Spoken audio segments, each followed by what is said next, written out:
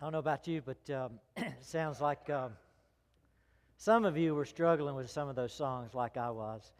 And there's a sense in which those are the right songs to struggle with. When you're singing about being broken and lonely and homeless and hurting, desperate, those aren't easy songs to sing. It reminded me of one I used to sing in Vacation Bible School and all that stuff. See if I could do it for you. Heavenly sunlight, all of my journeys over the mountains, through the deep vales, da da da da da da da da da. Don't you hate songs like that? You know, all of my journey, heavenly sunlight? No. If you could have every day to be heavenly sunlight, I'd sign up for that. I'd sell tickets to that. I mean, that would be awesome. But we can sing that song. It just bounces along. But the songs we just sang are songs of brokenness and struggle and pain. And I think that's a little more realistic to where we live. I don't know a single person in this room who all of their journey is heavenly sunlight. But I know many of you have had deep pain, and you're still in pain, and you wonder if the pain will ever leave or ever go away. That's what Psalm 88 is about. I want us to look at Psalm 88 this morning. You could call it a psalm for unanswered prayer. It's a psalm where you're living and you don't have it all worked out yet. That's what he's dealing with. It's a psalm where you get exhausted and you wonder, how's it going to work? Let me just introduce it with 3 verses. Look at verse 6 first. Psalm 88, verse 6. You've put me in the lowest pit, in dark places, in the depths. Skip to verse 12. Will your wonders be made known in the darkness, and your righteousness is in the land of forgetfulness? And then the last verse, verse 18. You have removed lover and friend far from me. My acquaintances are in darkness. When I read verse 18, my spirit said, no, don't leave me with lover and friend, and everyone I know is in the obituaries. Don't leave me there. And yet that is precisely where the psalm ends. Where you're in your darkest pits and you wish you could go to someone that would love you and be a friend, and when you go looking for those people, they aren't around. And you're all alone. Do you ever face those kind of struggles? See, this psalm is not the pretend Christian life. This is the real deal. This is where we live. There are times where we might not talk about it that much, we might not share it that much, but we all live in times of unanswered prayer. There may be a financial crunch, and you know you don't have enough to pay the bills, and so you pray, and you wake up the next day and you're still in that situation. Or you may have a problem child. You kept bringing them to church, but they never received Christ, and they just seem to be going wild, and it's getting worse, and you've stayed up and you've prayed all night long, and they still aren't any better off. Or you may have a physical illness, or you may be in an abusive situation, and you cry out, and you cry out, and you cry out, and you get weary crying out, and you're still in an abusive situation, and you're still not healed. How do you deal with that? That life of unanswered prayer. And nobody you talk to seems to make it go away, and it doesn't get any better. That's Psalm 88. It's not one you readily turn to and download. It's one that's there, though, and we need to know it. I've had both. I've had days of heavenly sunlight, and I've had days of deep darkness. And I suppose most of you are in that same boat. We need to know how to live both of those kind of days, not just the heavenly sunlight ones, but the deep, dark days as well. So let's go through Psalm 88 together. The first thing I want you to realize is when you're in that time, like the song we just sang, keep crying out. Don't give up on prayer. Just because you haven't had answers yet, don't give up on prayer. Look at the first couple verses. O Lord, the God of my salvation, I have cried out by day and in the night before you. Let my prayer come before you. Incline your ear to my cry. The psalmist is still praying. We've already found out how it ends. He's in a tough situation. He's in darkness, but he doesn't give up on prayer. We should not give up on prayer. Keep crying out. And he talks about, I cry out in the day. I cry out in the night. This is this constant hoping for an answer from God, and that's what we should do.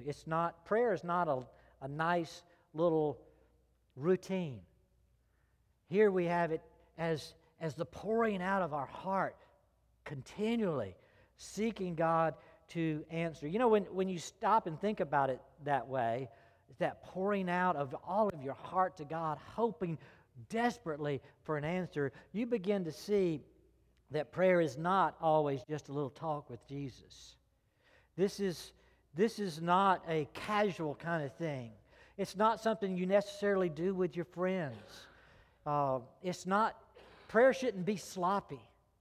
Doesn't mean you can't cry out quickly, but it shouldn't be sloppy.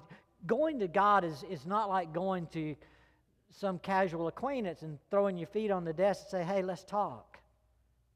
Why? Because God is holy, and you know that, and God's in charge. He's in control, and He can change things, and so you get this impression as you read these words that the psalmist is crying out, and it's very sincere. It's not sloppy. It's very deep to the heart. It's something that you're taking a lot of time with. And you're requesting God, verse 2, incline your ear, listen to me. It's this cry for, I really want to get through. I don't want to just say these words. I want to know that I have connected. Well, why should we persist if we haven't had answers? And, you know, as I wrestle with that answer, why should we persist? Why keep praying? I'm reminded of the words of Peter when Jesus was preaching, and Jesus was preaching on some tough stuff, that you can't get to God except through Him. You can't get to God, this is in John 6, unless God draws you there, unless He is the initiator, unless He determines to bring you into His presence. That can't happen. And that message was so difficult and so tough, a lot of the congregation just got up and started leaving. So I don't like that message. We don't want to listen to that. And so they started leaving. I mean, this is Jesus preaching. And when Jesus sees the crowds leaving, He turns to His disciples, just 12 of them here. He says, are you going to go too? Because you're not getting the answer you were looking for. And Peter steps forward and says, to whom else could we go? Where else would work? Only you have the words of eternal life. I like that. I mean, if you're going to get up and leave, know where you're headed. Where are you going? I know people say, well, I don't believe that God stuff. I'm out of here. Well, I don't like that church stuff. I'm out of here. Okay, I get that. Where are you going? I don't know. And so you see these people just floundering around in life with no direction.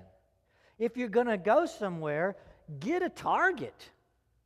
And Peter says, my target is eternal life. My target is salvation. My target is deliverance. And if that's my target, to whom else could I possibly go? Then the one who has those things in his possession. Great answer. And that's why I say don't give up on prayer. Where else are you going to take this stuff? Where you could possibly get deliverance. Don't miss the title he gives us for God here. I love this title. I'm going to start using it more in my prayers. Verse 1, "O Lord, the God of my salvation." I love that. I need to be constantly reminded I am redeemed. He is the God who has saved me. And He is the God of all future salvation, all future deliverance. So maybe you need to focus that way on your prayers as well, but don't give up on prayer. Who else could we go to that could truly save us? God's not a robot where you tell Him what you want to tell Him and you just get immediate answers. That's the problem. And a lot of times we want God to be that robot for us just to give us what we need, but that's not the way God works. I gave you this passage a while back, a couple weeks ago, and several of you said, I needed to hear that. And so I'm going to give it to you again. If you needed to hear it, you probably still need to hear it, or some of you might have missed it. But look at Luke 18. It's one of those passages where you have to read it a few times to say, is that really true? But it is. Luke 18, 1 through 8, Jesus again preaching. He's preaching on prayer. And let me just read the words. He says, "Now he was telling them a parable to show them at all times." So he tells you, this is where I'm going in my message. I want you to get to this conclusion, that at all times you ought to pray and not lose heart. That's another way of saying what I'm saying. You ought to pray and not give up on prayer. That's what this parable is about. And then he gives them the parable. Verse 2.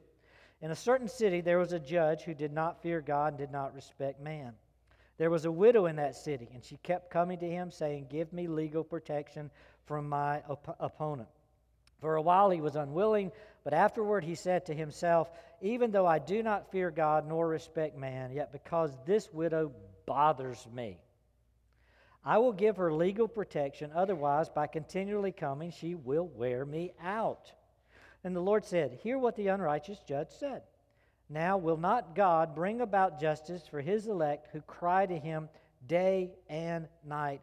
And will He delay long over them? I tell you that He will bring about justice for them quickly. However, when the Son of Man comes, will He find faith on the earth?'" All right, so if Jesus were to come back today, would He find that none of you give up on prayer? He says, the parable is about not giving up on prayer. Here's a lady who did not give up. She persisted with this judge, bothered him to the point that he was annoyed and said, "I'm just going to give her what she wants to make her go away." He says, that's an illustration of how I want you to pray. I want you to pray, don't give up on it. Persist. Bother God with it. You may think you're annoying God. Annoy God. When I come back, will I find you doing that? Because if I do, I'm going to say, yes, good job. I want you to pray as though you have no one else to go to. Don't give up on prayer. You can't find the deliverance you seek and need apart from God. Prayer is God's ordained means of deliverance. Sometimes you think, well, I've prayed, I'm tired of praying. And that's where Psalm 88 comes in. Don't give up. Keep praying. It's God's ordained means of deliverance. Second, he tells us not only don't give up on prayer, plea for pity and praise. Two things you want to be in this situation. You want to be pleading with God to see your pitiful situation and then to see your need of praise. First of all, the pity. Let me read verses 3 through 9. Notice how he's just describing his pitiful situation. Verse 3, "For my soul has had enough troubles, and my life has drawn near to Sheol. I am reckoned among those who go down to the pit. I have become like a man without strength, forsaken among the dead, like the slain who lie in the grave, whom you remember no more. and they're cut off from your hand. You have put me in the lowest pit, in the dark places, in the depths. Your wrath has rested on me, and you have afflicted me with all your waves. You have removed my acquaintances far from me. You have made me an object of loathing to them. I'm shut up and cannot go out. My eye has wasted away because of affliction. I have called upon you every day, O Lord. I have spread out my hands to you. Let's stop. That's pitiful. That's pitiful. And that's the encouragement God has left us. Pray like that. Say, God, look at me. I mean, how bad can it get? I am beyond help. I'm in the grave. I'm in Sheol. I'm beyond, looks like deliverance. There's no friend. Nobody would want to see me. They loathe me. They don't want to even come near me. And God, it looks like you don't want to come near either. That's my condition. It's pretty bad. And he just goes on and on trying to describe it and show it to God. Now, why would we do that? Why review your miserable situation to God? Well, it wouldn't matter unless, suppose God was sympathetic. Suppose God cared. And if he cared, then your situation might just be something that moves God to respond. We sometimes forget how compassionate and caring and loving our God is when we're in deep, dark times. Let me give an illustration from Judges. Look at Judges chapter 10. It's one of these verses that I have to underline and circle kind of thing. I don't, there's just certain ones that scream at me, and this is one. Judges chapter 10.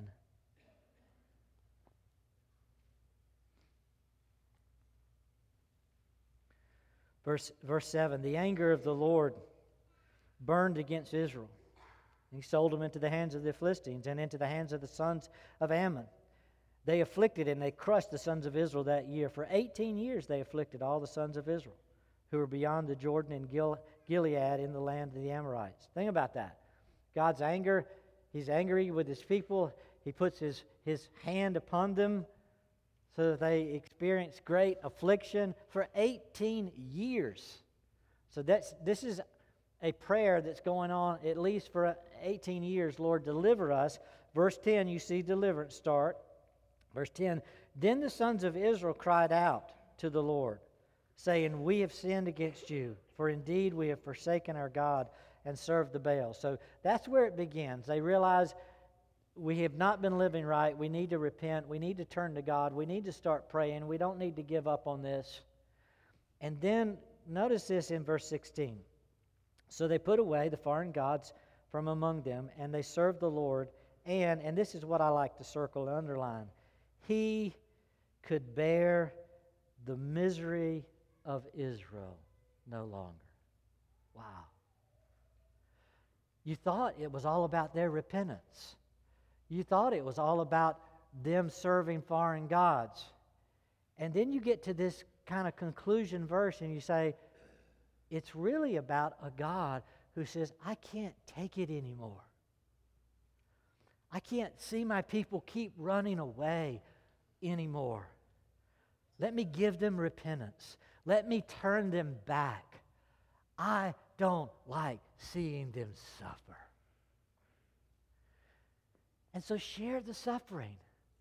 Share the pain, because we have a God who cares.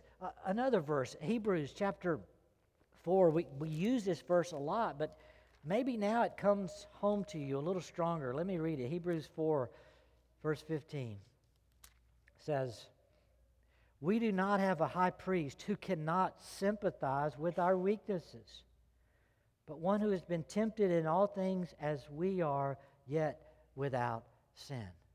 Now, we don't have a God who doesn't care. He's moved by our agony and our pain and our darkness. And he delights in coming to our care. So share that pain. Share that darkness with Him. I know there's plenty of people who don't want to hear it, but our God is one who says, give it to me. I know, I'm acquainted with the suffering of my people. And there comes a time when I just can't take it anymore. And so I deliver. I save. I redeem. I pull you out. So pray for God to pity us. Second, Psalm 88 says, I only share my pitiful situation.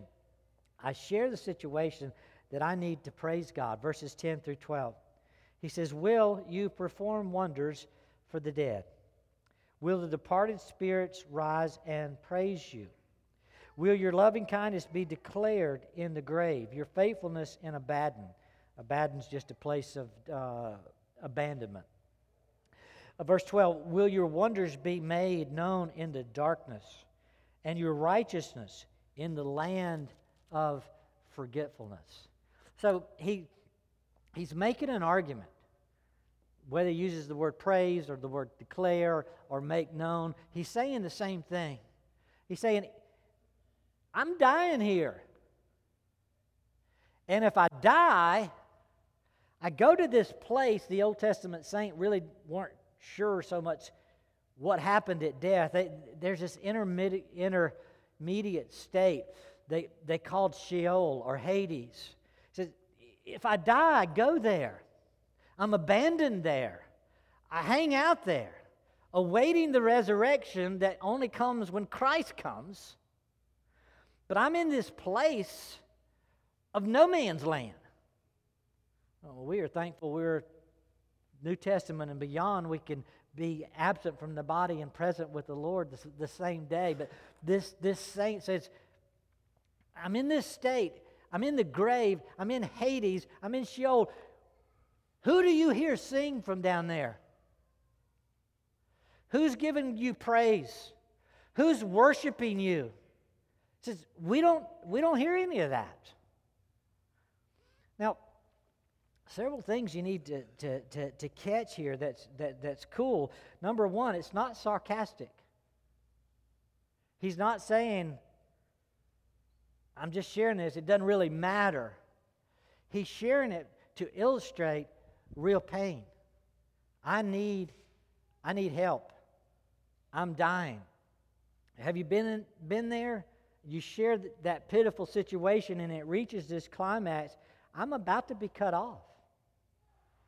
Now, one of my most vivid memories when I had major lung surgery way back 79, I remember how bad I was to the nurses after surgery. I mean, I let them have it. I wasn't even a preacher yet. I was preaching.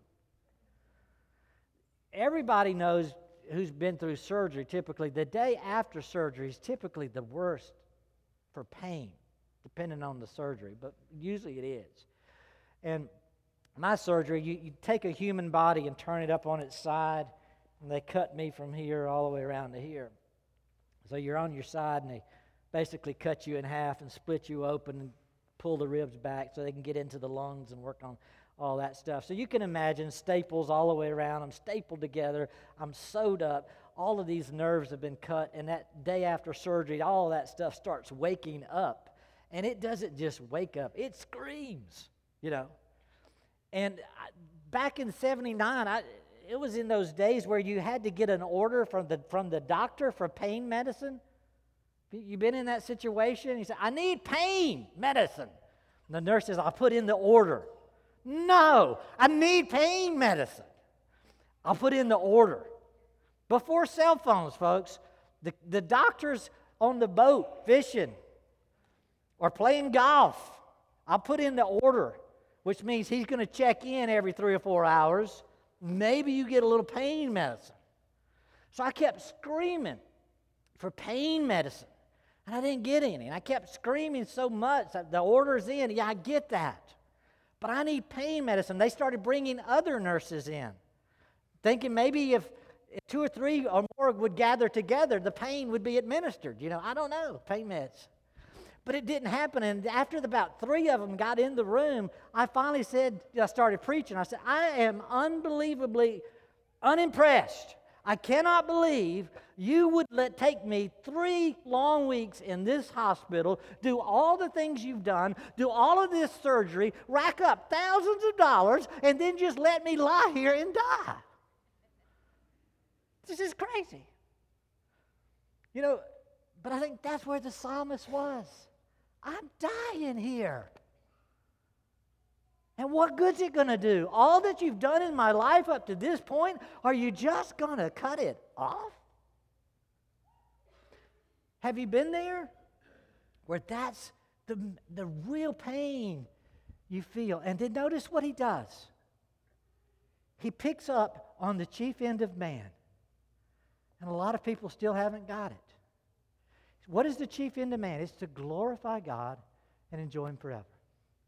He says, God, there's one thing I still remember, and that is that we are placed on this earth for the purpose of giving you praise. If you cut me off here, where does that go? Where does that leave us? The being you created was created to give you praise. If you cut me off, I can't do that.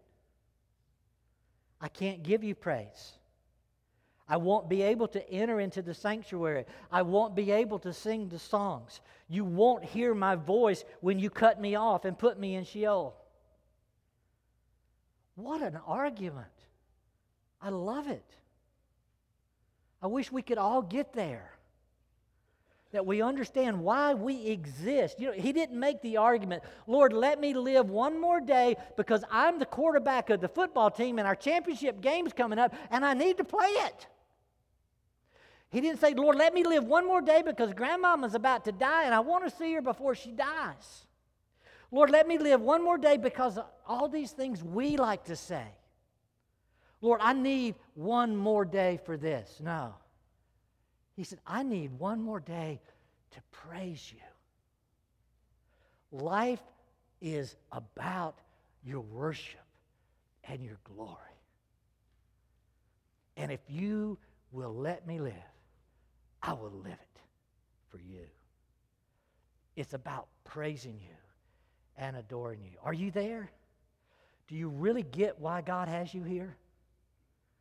Because sometimes the dark trial is just to wake us up to that purpose. Why do we really exist? Why is it worth it to go on? See, this keeps us from despair and from suicide. We have an existence that matters if we have an existence of praise. And we are praising the true God. That's where the psalmist was. Man's primary function. It will move God to pity. It will move God to, again, come back to His unfinished project, seeing His people give Him praise. Well, then the last 6 verses. So don't give up on prayer. Pray for God to pity. Pray for God to give you praise. And then, as I look at verses 13 through 18, I was like, okay, why God are these verses here? Just to encourage, remind, persevere on holding on for deliverance. Let me read them, verse 13 through 18. But I, O Lord, have cried out to you for help, and in the morning my prayer comes before you. O Lord, why do you reject my soul? Why do you hide your face from me? I was afflicted and about to die. From my youth on I suffer. For your terrors I am overcome. Your burning anger has passed over me. Your terrors have destroyed me. They've surrounded me like water all day long. They've encompassed me altogether. You have removed lover and friend from me. My acquaintances are in the darkness. And it's the end. Why those verses other than giving us this example of hold on. By faith, hold on. Keep trusting. There is deliverance. He's still speaking to God. And maybe just to remind us that this experience of what is seemingly the absence of God is an ordinary part of the Christian life. This is an ordinary Christian who struggles. And we're like that. And sometimes we think others don't, but they do, and we're right there with them. And he keeps struggling all the way to the end. You know, I remember talking to a lady in a wheelchair who told me she had been up all night praying. And I have some crazy thoughts in my head sometimes. And as soon as she said, I've been up all night praying, I'm thinking, what does this lady do but pray? I mean, goodness, she's in a wheelchair.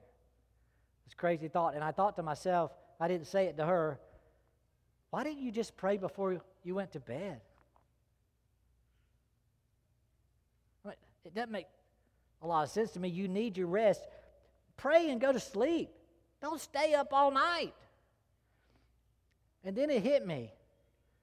Well, sometimes, we have said just a little talk with Jesus makes things right, and it doesn't.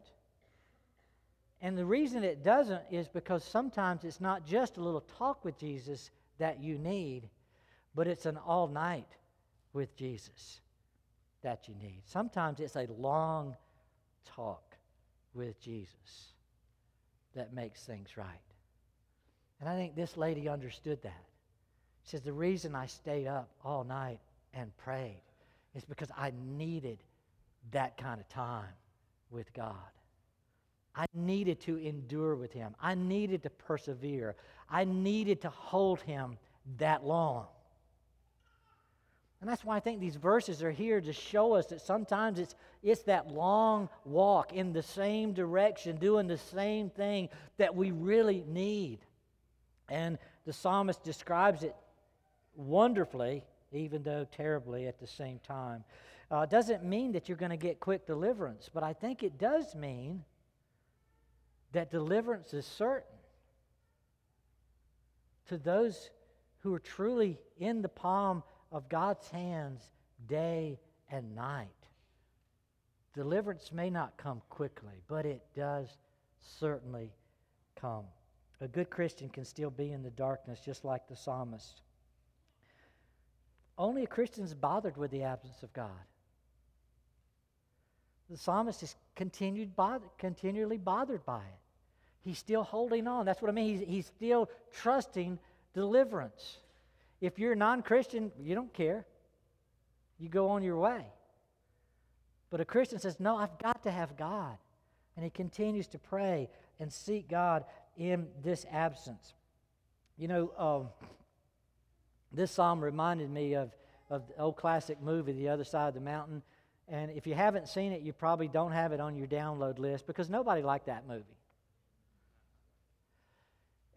It was a classic because maybe it was one of those first ones that didn't end the way we wanted it to, that showed us a glimpse of real life, and that made it a classic. But if you haven't seen it, it was about two lovers. They were engaged to be married. They're on the ski slopes having the time of their life. She's in an accident and is paralyzed from neck down. And her boyfriend, supposedly engaged to be married, he assesses the situation and says, I didn't sign up for this. We're not married yet. I don't think I'm cut out to live with a quadriplegic. And he leaves, and we're all heartbroken. I thought it was better for worse. And he said, we're not married yet. He takes off. And so you have this tragic life of this gal who tries to pick up the pieces and move on. And towards the end of the movie, she finds another man who now, in her old years, says, I want to marry you. And we think, it's going to end perfect. She's going to have all of her dreams come true. And then on the way to her house one day, he gets killed in an accident before they get married. And the movie ends. And we go, no. That's not the way it's supposed to end. You're supposed to live happily ever after. Have you not seen Hallmark? It always works out. But sometimes that's Hallmark movie is not real life. Psalm 88 is. It ends where it doesn't work out. And the only thing we've got left is to hold on, to be bothered by God and say, God, we need you desperately in our lives. Think about Christ on the cross. No better illustration. You can look it up, but you know these phrases. Christ is hanging on the cross. He's there 6 hours, darkness, everything's going on. And at some point, the thief on the cross beside him says, I realize you're the Messiah. We should all be bowing down to you. We've sinned, you've not. And Jesus says, today you will be with me in paradise. Assurance. And then a little bit later, as he's on the cross, in great pain, the world has turned dark. Everything seems to have gone against Christ. He cries out, my God, why have you forsaken me? And then just a little while after that, he says to God the Father, into your hands I commit my spirit. Now think about that scenario. My God, why have you forsaken me? Why would you put your spirit into the hands of the one who has forsaken you? He says, you've forsaken me, and then he says, into your hands I commit my spirit. Really? Does that make sense? It only makes sense if you believe today I will be in paradise. It only makes sense if you have faith that God will raise you up. And he knew that. Into your hands. Yeah, this is miserable being forsaken by God and the whole world on the cross. But God is the one I still hold on to. He is the one who ultimately can deliver and raise me up, and does. That's where we are sometimes. We need to realize there's times where we feel abandoned and forsaken, and yet we still hold on to God, the God of our salvation, the only one who can secure us and deliver us, and he does that for his people. It's called faith. Faith is what? Hebrews 11:1. It's the assurance of things not seen. It's the conviction of things not seen. The assurance, it's things hoped for. I hope I am yours and you're mine and you will deliver, and that's true. It's the conviction, well then I will be delivered. I will be with God always. If you're in the darkness of unanswered prayer as a non-believer, it's God prodding you. You've got a foretaste of hell. It's not going to get better. It's going to get worse. So see the darkness as God's prod saying, repent, turn from sin. As a Christian, if you're in that dark time, you hold on. You keep trusting. I will yet see salvation. I will be delivered. I will be resurrected. I will be made new. I will be glorified with him. I will be in present in paradise the moment I'm absent from my body. What a joy. Hold on. Trust. You want a good psalm? How about Psalm 121? He never slumbers or sleeps. He never gets tired, never gets weary.